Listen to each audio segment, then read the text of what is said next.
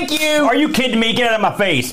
Hello, everyone. Welcome to a incredibly hot edition of ARG Presents. Tell them why it's hot, Brent. Because the BBC Micro is on fire. Also, it's 100 degrees in the house tonight. Yeah, that too. But hey, I'm not laying down for you or anybody, brother. This is a battle. This isn't just any battle. It's a BAM ARG battle. The sides have been chosen. It's the BBC Micro in a hilarious battle against the all-powerful BAM PC Engine. The PC Engine, Brent. We're going to go mano a mano. It's funny. When one looks at this battle on paper, it looks like an unbridled beatdown by me on you. But if you look at that's how you see it, huh? That's right. Okay. If you look at the cold, hard statistics here, who'd have thunk it? I never really thought about it, but these systems were sort of around in comparable time frames. I mean, they were actually going at it with each other in a weird way. As long as you don't look at release dates, I agree. They were contemporary in certain, more or less. You know, so here we are. This is the ARG battle. Tell the folks how this is going to go down, Brent. And we are going to make our case on what was the best, the most influential, the most important system between the PC Engine and the BBC Micro. We're going to display our facts for all to share in our knowledge. All right. And then in the chat comments below or on the Twitch stream as we do it live, we're going to let people decide which was the better, most powerful, most influential system between the two. You know, I'm not gonna lie here. I'm gonna win, but I don't have. This isn't like previous battles where I literally didn't like the other system. Like I love the PC Engine, and I also like the BBC Micro.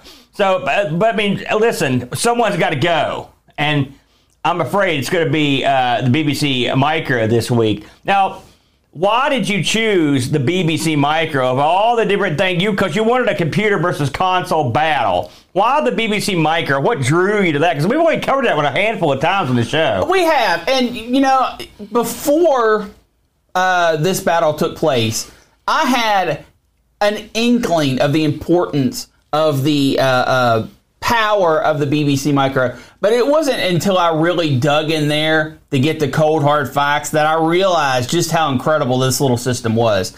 Why did I pick it? I don't know. I thought it deserved a shot. I think it can swing a lot higher than its weight class. Wow, there you go. Sure. Very gutsy call. I chose the PC Engine because it's double awesome with loads of great crap that came out from the time it started until the time it folded up the tents. This thing should still be a big deal, except they sort of dropped the ball, which we'll get into when we won't get into it much, though, if you know what I mean. But it should be a good time. Like I said, this is a battle where if you look at it at face value, you can think to yourself, "What the heck is this?" But you know, there are more to these items than just gaming, and there are other aspects that you have to get into that one system can do that the other can't, and that's the basis of what we're going to get into today. So, with all that said, I will lead the dance. Absolutely, because I feel like dancing, brother. When you play this system, you feel like dancing, you feel like jive, and you feel like getting down to funky. I'm going to be battling for the PC Engine. I'm going to give you a little bit of cold, hard factoids about the PC Engine. Because everyone loves cold, hard factoids. Listen, I think this is something that's part of the conversation here. So, and some of the stuff people might not know. So the PC Engine, as it's known in the States and a few other places on the planet, the stupider named TurboGrafx 16, which I always thought that name was dumb.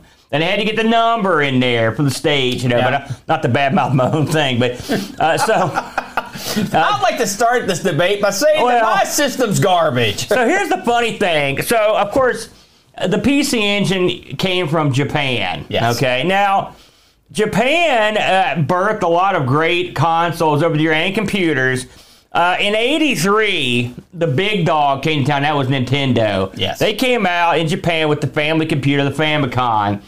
And they really sort of took Japan by storm with the Famicom. It was a huge deal at the time. It did real well. But the thing got older. And so other people were like, they're making pretty good bank here. You know, what can we do to get in the ball game? And one of those companies that were sort of hanging out in the weeds was NEC. Yes. Okay. NEC was like, we want to get a piece of this action, and we think if we come in at the right time, we can capture a lot of the market. They saw that the Famicom was getting a little bit older, and there was good. Everyone knew there'd be another console coming, and a gap between. But there were those rumors of when it would come out were there, and they thought that they could get in there, come in the back door, and so they decided to give it a whirl. Now, at the same time, there's a company called Hudson Soft. They had developed the technology to store software on basically ROM cartridges, right? Mm-hmm. Inexpensive, like they were real thin cards. They weren't expensive. Well, they were cheaper than cartridges. Okay. Yes. And they did it, and they were also reliable. You could use it for multiple applications, which we'll get into. So Hudson Soft was like, "Hey, Nintendo, how's it going? Look at this. We got these." And Nintendo was like, "Take off. We're not interested." And so NEC was like, "Hey, let's have a look at that." And they were like, "Oh, these Who cards look pretty good. We're going to use these." Because they saw NEC was sort of, believe it or not, and we'll get into why this is hilarious now, but they were sort of playing a long game with the PC Engine in a lot of ways. So the PC Engine, they put it together, and it debuted in Japan in October of '87. Okay? So by this point, the Famicom had been out for 4 years. When the PC Engine came out, they were sort of the fresh thing on the block, basically. And when they came out, they were pretty much instantly successful. Within the first few months of sales, you had 500,000 PC Engines released, or were sold. Sold. I don't mean like they had them in a warehouse. Yeah. They were gone. Ultimately, this console sold over 5.5 million units. Very good. This was a huge boon. I'm guessing that also includes the TurboGrafx. Yes. Yeah. That doesn't include the CD-ROM systems. Now, right, yeah. So you've got the PC Engine. What do you got here with the PC Engine? Well, what you've got here is one of the smallest, if not the smallest, game machine around. This thing was a weird combination of an 8-bit and a 16-bit machine. And they kept it small, and there are various ideas as to why. I'm guessing they kept the price down with it was one of the reasons.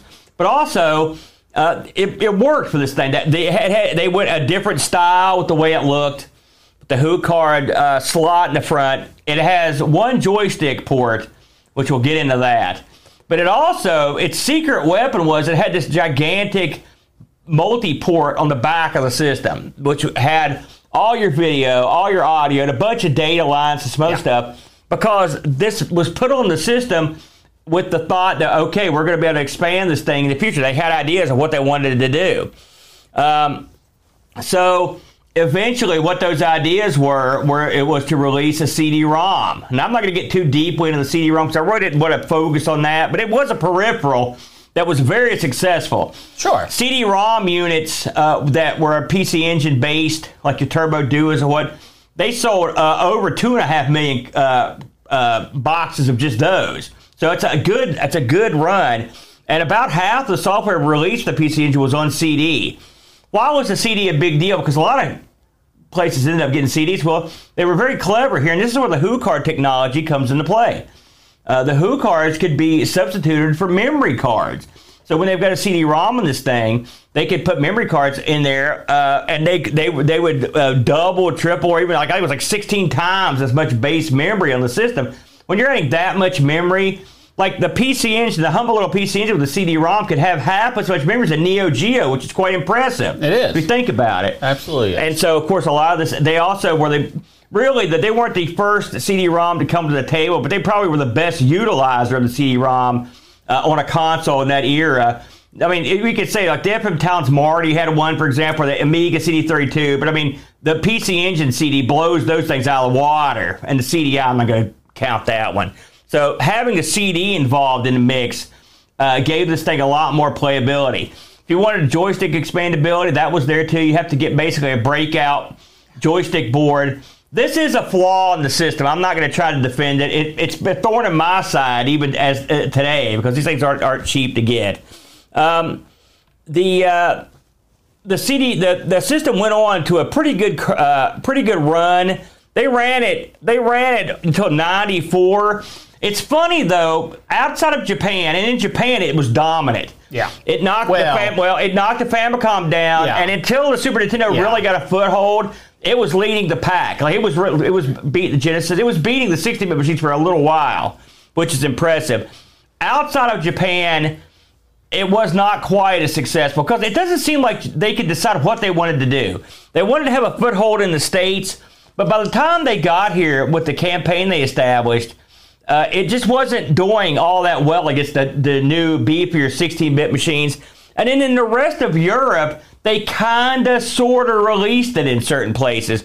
I mean, it didn't even get to the UK until 1989. And it didn't get to Spain until 90. So, I mean, I think that thing had been out for a couple years by that time. And why even expand in the market at that point? Well, I mean, they wanted to get some of that action. I didn't realize this because I thought the PC Engine was the console that got released in the UK. But from everything I read, they also got a TurboGrafx 16 there as well. So I don't know so who knows which is more prevalent now? But I mean, I thought that was kind of strange. Finally, they ran these off in 94. This is pretty much the end of the line to give way to their next idea. Their next idea did not do well, was the Super Graphics. We've touched on this before. This was sort of a wacky sequel where no one at NEC could figure out exactly what they wanted to do. And what they ended up doing was putting out a thing that just bombed. I think it had a total of 5 games. Like we played 2 of the 5, maybe 6. And the games were okay, but I mean, it's just they died. It was weird looking. It was just a dud. And then they went on from there to PCFX. We're not going to get into that. So, with all that said, what you've got here is a pretty successful console in Japan. Now, we both are looking at systems that were really successful in one spot and then had variable success in other spots. So I think we could call that one a draw. So that is a quick look at what you've got with this thing. I'm going to go over the technical specifications just for the people that are interested in that. The CPU in this thing, it's an 8-bit Hudson CPU that runs at 7.6 megahertz. It's got a dual 16-bit GPUs, and so there you get that 8-bit, 16-bit. Because there was a lot of discussion. Is this an 8-bit? It's sort of both. The 8-bit Hudson processor can go. I mean, it pumps a lot of action. If you play this thing now, it feels like you're playing something faster than an 8-bit machine. That's for darn sure. It's got a very large color palette, 512 colors. You can have 482 on the screen at once. That's very nice. You've got now. In America, this thing came with crappy output. So I had to jury rig mine. This is another problem I had. There's a special adapter in the States to get this thing to have composite or component, which you have to pay for. This is another thing they did wrong in the States. It was a botch, which I didn't like, but I'm just going to call it out. It had a real nice sound, 5 to 10-bit stereo PCM, a 6-channel wavetable, and the sound processor was another Hue. It was a Hue 6280A. All right, and so memory, 8K of main RAM, 64K of video RAM. But of course, you could actually upgrade that with the Hue cards if you had a CD-ROM, and then the Hue cards could hold 2.5 meg. If you think about that, that's quite astounding. Some of the games in this thing are absolutely remarkable, and they're not very big games. It always blows my mind that you can get these games on this thing. That for the era, that's exactly how it went. Yeah, so I want to talk about some of the games that were available for this machine, and I've tried to be fair about it here. So what I did was, you don't gotta lighten the blow for me, buddy. I'm not worried about that aspect at all. I just want to look at some of the launch games that came out in '87. Okay. And remember, keep in mind that there was an overlap of pretty much almost of the entirety of the PC Engine with the BBC Micro, but at that, towards the end of BBC Micro obviously was, getting real old. So the first batch of games that come out for this thing, I'm not going to go over them all, but there were some really good ones in here. Wonder Boy Monsterland. As much as I hate to say it, their version of Galaga 88 is good, if you like Galaga 88. R-Type, which is very good, Operation Wolf. Rainbow Islands, Bubble Bobble 2. Tiger Road, the aforementioned and aforecovered Thunderblade, which was it was okay. It was okay. Afterburner 2. These all came out in 87. Darius came out in 87. So just out of the gate, you've got some pretty good classic. So what is the PC Engine known for? It's known for its shoot 'em ups. It's known for its shmups. This thing is the King Dong of shmups. If the Neo Geo is the master of fighting games, I think you could safely say that the PC Engine is the King Dong of shmups. And at the time, people had probably seen anything like these things that were coming out, and you had tons of great ones here. It's funny, we actually have owned some of the arcade versions of some of the games that came out for this, including stuff like 1943 Aero Blasters. You also had laser. Well, my brain turned to goo here because of the heat. What is that thing? Blazing Lasers. Is that what Blazing Lasers? That's what it's called. Great game. I love that one. You've got pretty much any sort of vertical, horizontal shooter you're into. This thing has it. It's got all the stuff you need. Now, it also went into areas you wouldn't have thought it would, including stuff like. Yeah, it's funny when you've got something that spans the gap from stuff like Pac-Land all the way up to stuff to like Street Fighter II Championship Edition. This thing does. This thing has a lot of games that people would consider exclusives, even though they're not. Stuff like Bonk, Bonk is a game. It's definitely not. You associate with this. It's probably the mascot game in the States. But a lot of people don't realize Bonk was released on a bunch of systems, including the Amiga, BC Kid. But Bonk, the Bonk series, Airzonk, Bonk 2, those are all great games. So you've got some good platforming in there. You've got your legendary acts. Then you've also got a lot of like your role-playing stuff. When you get into the CD stuff especially, you're going down the road of like the E series and the more traditional RPG style stuff, because that stuff didn't fit that gracefully on a card. Yeah. You also, hilariously, you get stuff that you would have heard of from the States, stuff like TV Sports, Cinemaware. Eventually, was pretty much effectively bought by the NEC, and I think it was Hudson actually bought them after they went south. It came from the desert. I wasn't the PC Engine killed my favorite company, Cinemaware, killed them dead. But they did have some releases on this thing, including TV Sports Basketball and TV Sports Football. A lot of great games to talk about on this thing. I'm not going to go into all of them. If you've played this thing, you know what they are. There's a ton of great games. This thing's well known for its speed, its beautiful graphics, and its very good sound. The control is spot on. I should mention that the controller for this thing is a great controller. They were very cunning when they put this controller together, because they put two turbo buttons, like basically two rapid fire switches that you could turn on to control how quickly the fire button would go off, right, by itself. And I think there were 3 settings, as I recall. And I love this. This is one of the problems with playing the emulated version of this. You don't get that controller. And that really, a lot of games, hey, listen, I know you're saying this, but a lot of the games use that. They knew that you had that, and that was part of it. It made the games a lot of fun. So I think that was a pivotal part of the entire package. So I think that's pretty much all I got to say about it. Like I said, it ran over at 94. These things are prized right now. If you get one on the open market, you're doing something. I saw people buying boxed versions of this for around $200. I was surprised it was that cheap, frankly. And then I saw unboxed versions, your mileage may vary versions, for around $100. So not too bad. I picked up a TurboGrafx 16, having never played one and never played a game on one, but I saw one at a pawn shop when I lived in Charleston, and I picked one up. And I had one game for it for years. Yeah. And the game sucked. It was a puzzle game. I never heard of it. But eventually I managed to get to some computer shows, and I bought Bonk and a few other games, TV Sports Basketball, and some other stuff. But eventually, like most people, I got the multi-cart for it, which is one of the best things I've ever bought. I love that game. I love that bit. It makes it great. It's fun to go and explore and stuff, because I'm not mentioning the hordes and hordes of Japanese language games that are on this thing. They're just like Good Luck Sucker, but some of them are really fun, and so a lot of that stuff didn't get translated over.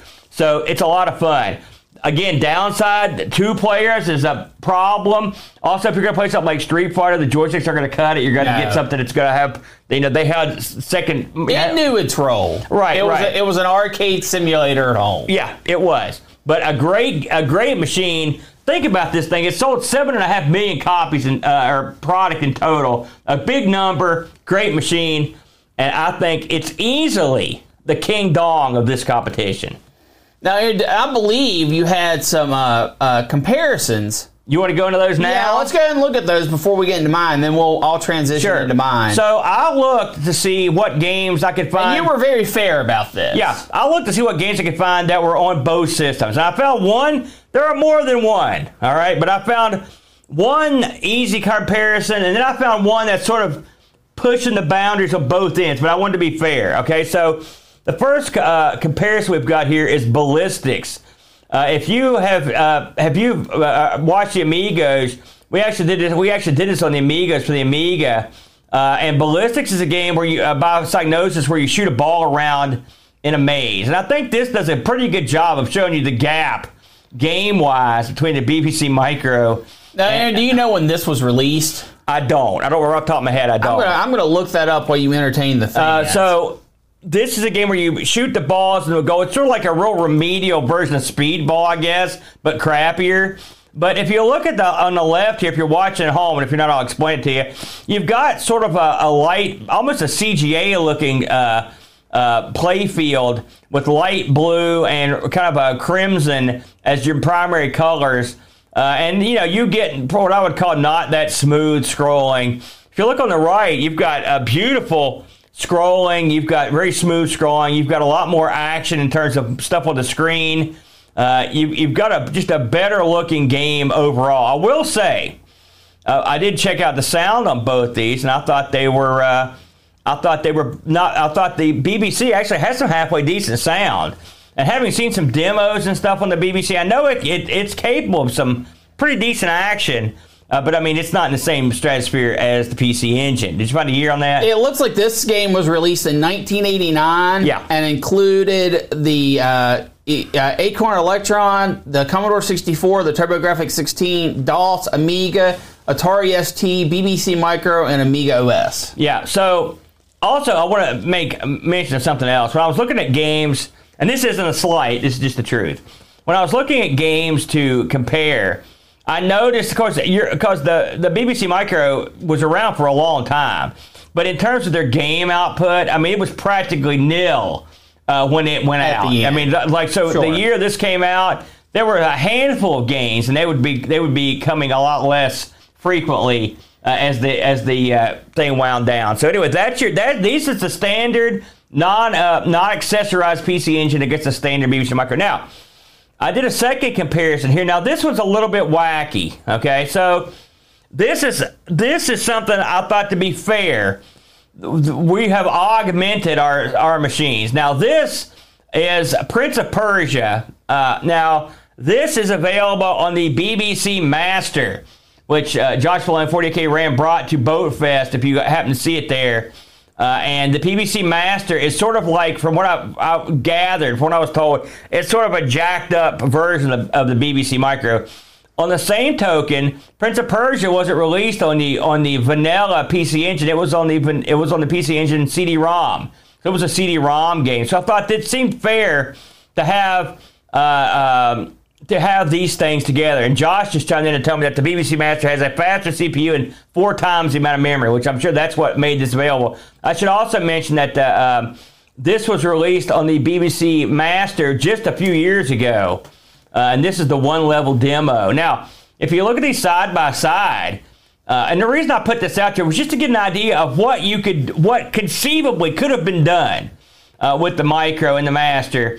And I'm looking at the Master sort of like I'm looking at the PC Engine. The PC Engine, of course, has extra memory as well. So I'd say it's a fairly decent comparison in terms of upgrading them both.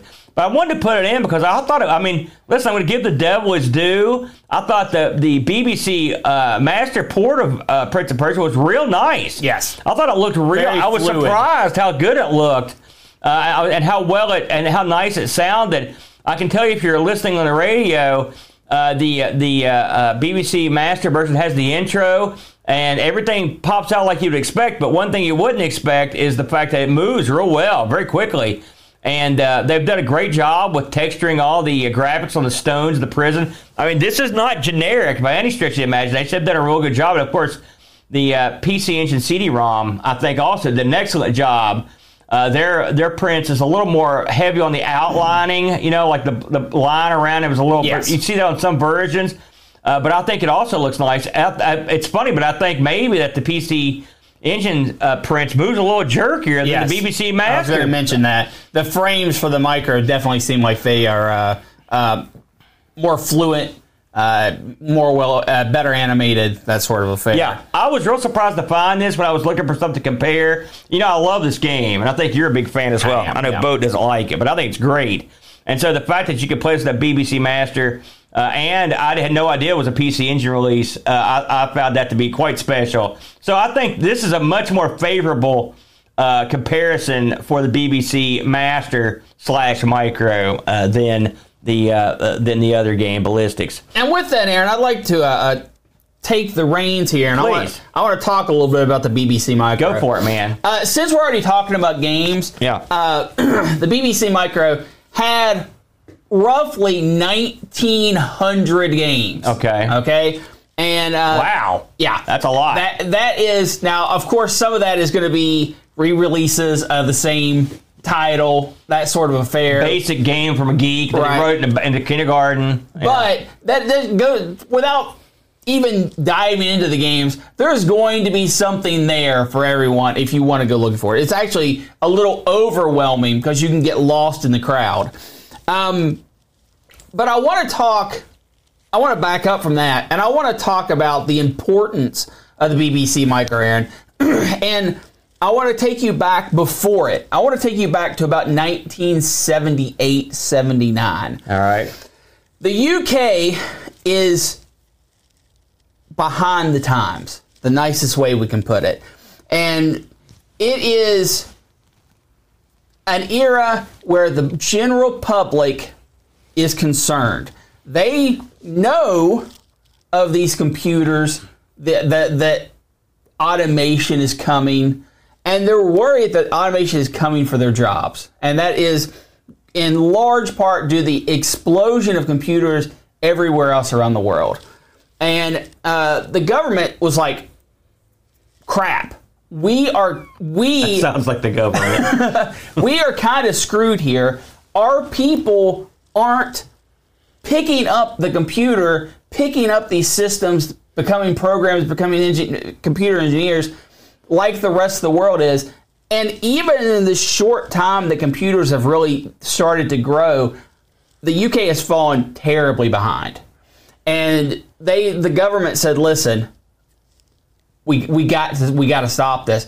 They were smart enough, credit where credit's due, they were smart enough to see this is the future. They didn't know in what capacity. They didn't know, how far-reaching it would actually become. But they knew that if they didn't get their people on board on what a computer was and what you can do with it, that they're going to fall behind the times. So they say, we need a computer that will introduce kids, teens, mom and dad, grandma and grandpa. We need to get them comfortable with technology. It didn't need to set the world on fire. In fact, it needed to do the exact opposite. It needed to be affordable and approachable. And the BBC, the British Broadcasting Corporation, government funded, as you know, they said, listen, we are going to hold a tryout. We're going to throw the net out there. Whoever can bring us a system that we can mass produce and introduce to the public to push, that's what we're looking for. And the government and the computer industry responded. And I'm not going to go into the big, long story about it. long story short, the Acorn won, and they took their system that they were building at the time, threw a few little tweaks in there, and it became the BBC Micro. It was badged the BBC Micro. Now, that's one thing, right? That the government says, okay, this is the computer that we're going to start pushing to people. But it went so much farther than that, Aaron. They had television programs, like on-air television programs. They had live television programs where you could call in and get programming help, hardware help, software help, all these incredible, and this didn't like run for a few months and was over. This ran for years and years. They pushed them into schools by giving a subsidy, 50% discount on all their computers, because they wanted young kids, elementary school kids, to start understanding what computers are about. So this machine jump-started thousands, hundreds of thousands of kids into learning about computers. Now, it's not like it was some kind of crazy revolution, because you still had to have a good teacher that would push this stuff to you, and you had to have engaging content.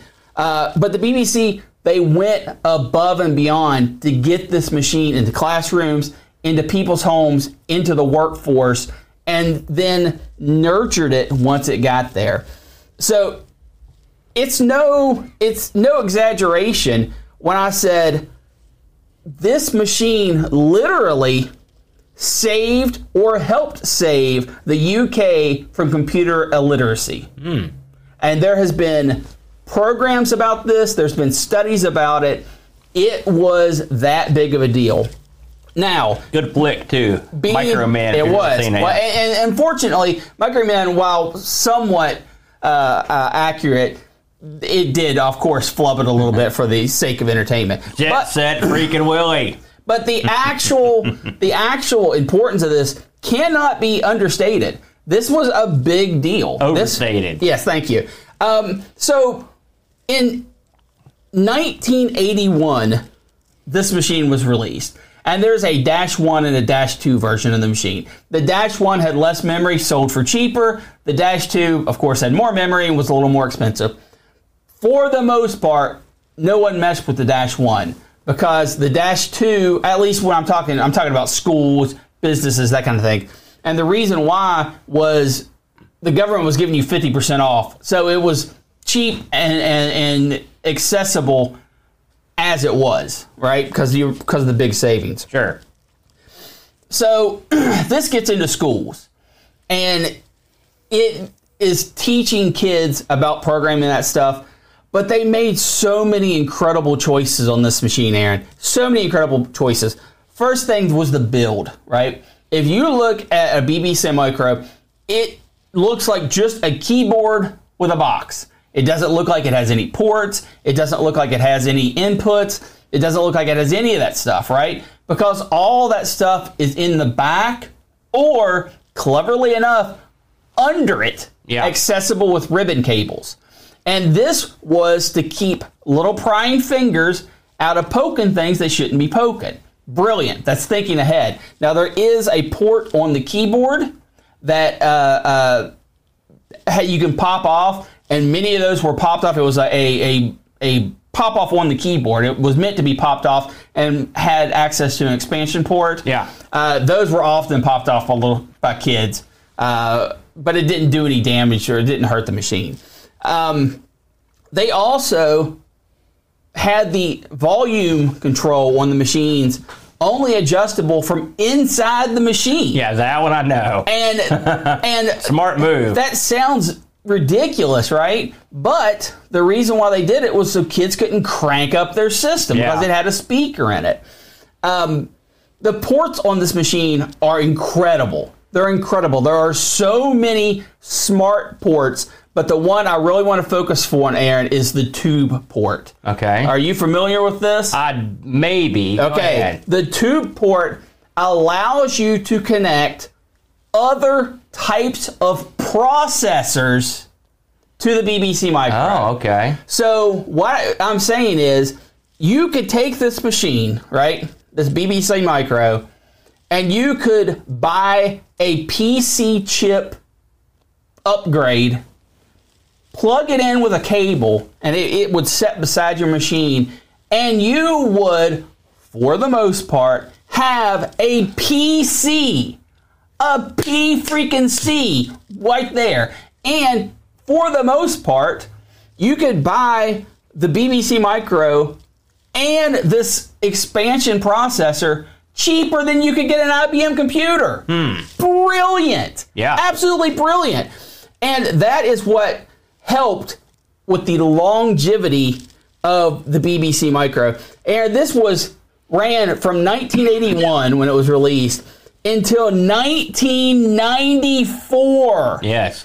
Can you think of any standalone PC that has lasted that long outside of just modern day PC? Well, the Atari 8-bit was around for a long time. Oh, I don't know, Aaron. And this had everything that you would need. It had all your ports to plug in, all of your accessories. One I want to point out, because it saw it in action, it looked awesome. They would have drawing programs that for teaching the kids lines and angles and all that garbage. There was a turtle that you would plug in, and it'd have a pin on it, and it would actually draw on paper what was on the screen. That's pretty cool. That is perfect for engagement for children. Obviously, this has educational games out the wazoo. This has a bunch of, just throughout the era, classic games that pulled a lot from the arcades. It had things that it probably should not have had, things like Elite. It was a good version of Elite, too. It was the launch version. It was the original version, right? Yeah. Or was it the Atom that had the original? I know it was one of the two BBC games. But on top of all of that, Aaron, it had expandability. It had literal cultural changes within the UK. It had games. Were some of the games great? Were some of the games bad? It had so many games, it encompassed all of them. It had original games. It had arcade ports. It had ports from other systems. You could plug in a processor and get a ZX Spectrum.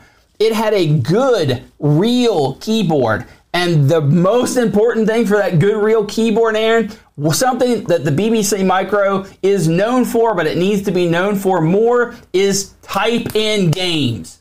This was the absolute beast in the type-in market. It got so much press. It had television programs where you would type along with the TV program, magazine, books. It had all these things because it wanted to push people to learn programming. You could not, in a million years, sit down and do all the type-in projects that are out there. There are tons and tons. And it got out there and got the public excited. Now, just like you, to be fair, there are some sour notes in the BBC Micro. The BBC Micro was having all this huge success, right? Yeah. And they in the first 3 years, they sold 1 million units. Big time. This was growing. It was in schools. And they said, man, we're going to take that success and we're going to America. Bad move. Because America already had their preferred systems, and the BBC Micro came over, and it bombed. This is where good crap comes to die. And I don't mean kind of bombed. I mean it was almost career-ending for the BBC Micro, or for the company, Acorn, because it was so disregarded over here. And they even tried to push. They had television programming to go along with it, to, this is just exactly what we have in the UK. You can do that here. Come on, let's all get together. It got absolutely rejected. In fact, it was rejected literally everywhere else in the world, except to some extent in Australia and in New Zealand. But for the most part, all 1.5 million BBC Micros were sold in the UK. How did Dick Smith not get involved here somewhere? This could have been the Dick Smith Whammo 5000 if they played their cards right. So, if you look at raw power, you obviously, the PC Engine was released 6-7 years after the BBC Micro was released. Right. So it's going to be more powerful. Yes. It's going to have shades of greatness that go past what the BBC has to offer. However, with expandability, with the network capabilities of the BBC Micro, and I mean it had modems, it had its own network language to talk to other computers that was used mostly in the classroom to incredible success. To have the expandability that the BBC Micro has, it is miles above what this little box, this cheap little box, could have ever thought of the time when it was released. Very good. Very good. Very convincing. But now it's time for the cross-examination round, if I may be so bold. So, I'll go ahead and, since you just finished, I'll cross-examine for a moment. Now, when you think of the great British computer, okay? Yeah. What do you think of? It ain't the BBC Micro. Are you talking about the Spectrum? I'm talking about the ZX Spectrum. Okay. Now, so as great as you say the BBC Micro is, and it was, when you look at the scene, when you look at the popularity, the ZX is the clear winner. All right. So, you can ascertain a lot from that statement. Because the price difference between the two, it's like saying, man, what would you rather drive, a Lamborghini or a jalopy? Hey, I'm just saying, when you call that's a cost is cost. If no one can afford your super machine, then no one can afford your super machine. Well, it was not a super machine, and it wasn't that it was overpriced. Right. Also, it led a ton of people to the Spectrum. It was because the keyboard was so much better. I'll give you that. But I'm just saying, even with the crappy keyboard, the Spectrum is the more well-known, the more well-loved. All right, so we can agree on that. The Spectrum is the one everyone talks about. And despite that, I think the BBC gets shortchanged more than a little bit. And I have played enough micro games to know that I can't figure out why it's not a bigger deal in 2023. But I'm just going to say the Spectrum is the king dong over there. So there's that. Secondly, but not maybe sales-wise. Okay, go ahead. I will let you continue. Sales-wise, popularity-wise, contemporary popularity-wise. I mean, secondly, let's face facts here. I know the BBC was very expandable, but it's a computer. But in terms of console expandability, I think you're underselling what the PC Engine brought to the table. Direct lines to graphics, direct memory lines, direct data lines, so you could upgrade. You had a memory expansion, which was pretty rare in those days. You had CD-ROM, which is extremely rare. They used CD-ROM to its fullest benefit, complete with the sound, the extra benefits for the CD-ROM, the memory, working in conjunction to bring top-shelf games that batted out of its weight class. So I don't think this is a crushing when it comes to expandability. I think both machines were expandable in their general vicinity. Well, I would like to rebut on that immediately. Okay. You are incredibly wrong. We're not talking about PCs from 2020. We're talking about PCs from 1981, where expandability might have been added in a disk drive. The BBC Micro went so far the expandability scope of normal PCs at the time, normal computers at the time, that to say that somehow adding a CD-ROM or a little extra memory on a console, a lot of extra memory, is a big deal. Comparatively speaking, is so wrong. No, you didn't. So you wrong. took that. You totally didn't hear what I said. I said I think they were both very expandable. I'm giving you devil's due. The BBC is very expandable, but it's expandable. It's a computer where some expansion is expected versus a console where almost no expansion is expected, and it gave you lots of expansion. You know what I'm impressed for when you talking about console expansibility? The Sonic and Knuckles cart. Not you throwing a CD-ROM on something and being like, "Wee, we did it." The CD. Give me a break. The Sonic and Knuckles card is no. I'm not taking that. I'm not accepting that argument. I think the PC Engine, a very expandable console. Consoles clearly aren't as expandable as PCs because they're a heck of a lot cheaper and they're not meant to be. It's 81. I understand. But I'm saying, I don't think it's a crushing in that department. I think it is so crushing. It is so laughable that you would bring that up, that it would be somewhat on par, that I'm offended that I think they're somewhat on par, frankly. And now let's get to the nitty gritty here. This thing has, how many games was it? 7,000, 10,000 games, whatever. About 1,900. It's got 1,000 text adventures, maybe 400 or 500 games that involve some sort of hunchback. And then you got some other stuff there. That's not true. The PC Engine's library, nothing but quality right across the board. Yeah, they're very happy that the arcades was doing well at this time. Hey, that was a huge seller. It was like, boop, boop, boop, boop, boop. The Micro. Let me pull some more games out of the arcade. The Micro has plenty of arcade ports of its own. But it also has tons and tons of other stuff.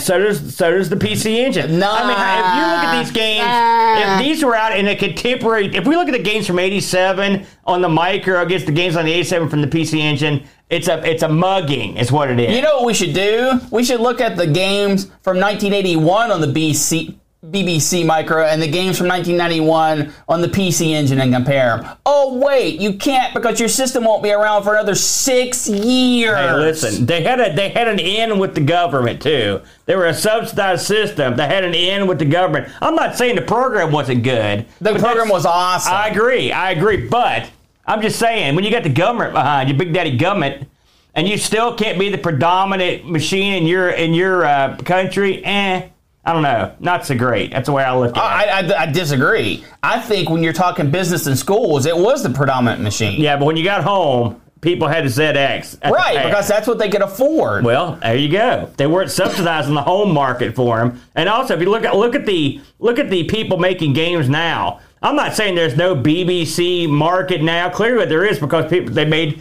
Prince of Persia. But I mean, the ZX Spectre's on fire, brother. I don't see a BBC next out there. I see the ZX next. I see the ZX being the King Dong over there. The BBC somewhere around the Amstrad level, if you know what I mean. I believe that you were just unfamiliar with your source material, Aaron. There are tons of things. There are tons of ways to attach, say, a Raspberry Pi to act as your processor. Oh, by the way, guess what processor is owned by the Acorn people? That's right, it's the ARM. On your phone right now, I mean, you can't see it because your screen's all busted. Well, you had to go there. That's dirty pool right there. Let me tell you something. They had it all the way back when. And it was just brilliant. It won't even come on now. Look at this, everybody. It's a disaster. It's a disaster. I'll give you that. Okay, so let's close this thing. And I have one more. Go ahead. Get your last shot in, the Brent. This machine was the friendliest machine to take apart and upgrade of probably any computer before and after. It literally had sockets, empty sockets, ready for more BIOS chips. Just, you're done. This thing opened with a handful of screws. All the same size, by the way, that you could take it apart and put it back together, no problem. To add memory, the sockets were there.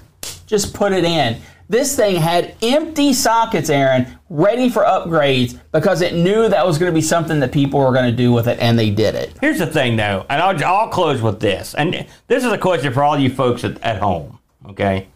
If you could keep one of these two machines, and the other ones are raised into the ether if forever gone. Okay. Which one? And use this as the basis for what you say. Not because it taught people how to use computers. But you can't. Hold on.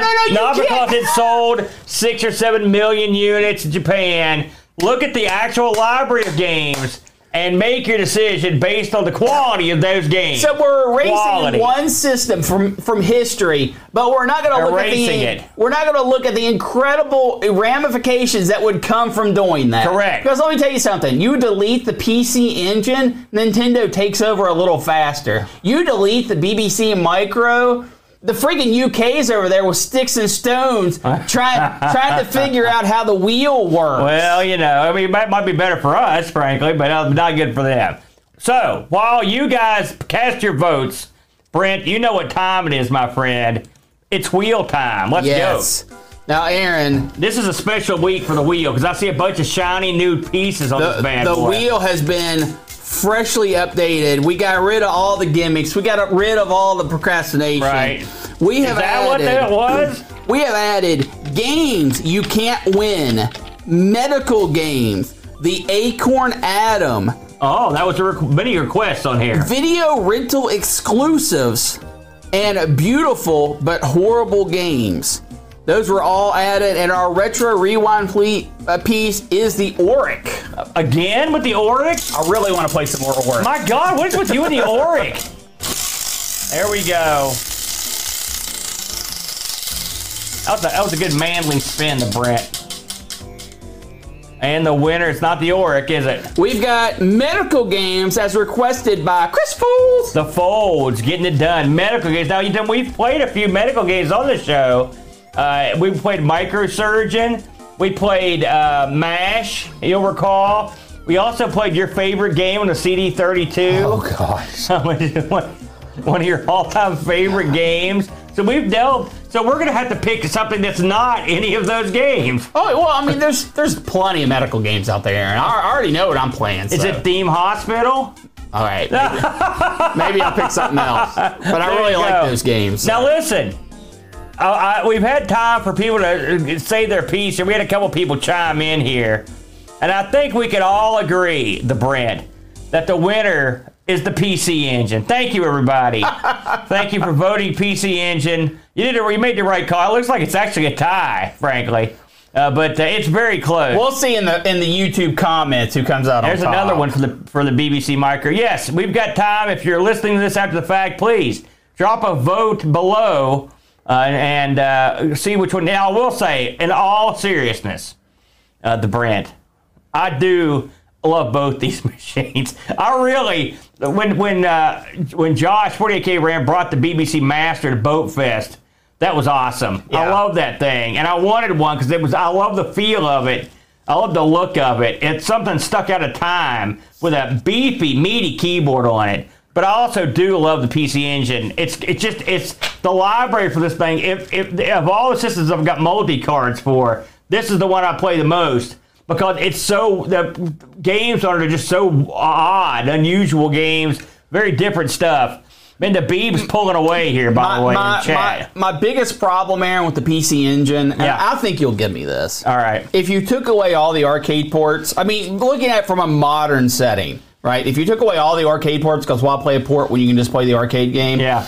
And you take away all of the games that you can't play because you can't understand them. I mean, it has a ton of Japanese RPGs, dating sims, that kind of garbage. You are left with a very small library. I don't agree with that. Also, when you discount, I hate people that do that. All right? You can't just say, I don't like any arcade ports. That was the meat and potatoes of gaming and home gaming back in those days. Just to say, oh, I can play them now, that's not fair. That's like me saying, well, man, my home computer's awesome. It crushes the BBC Micro. Of course it does, because it's a different time. You know what I'm saying? So you got to be fair. You got to play fair. And by the way, the BBC had tons of arcade ports as well. All right.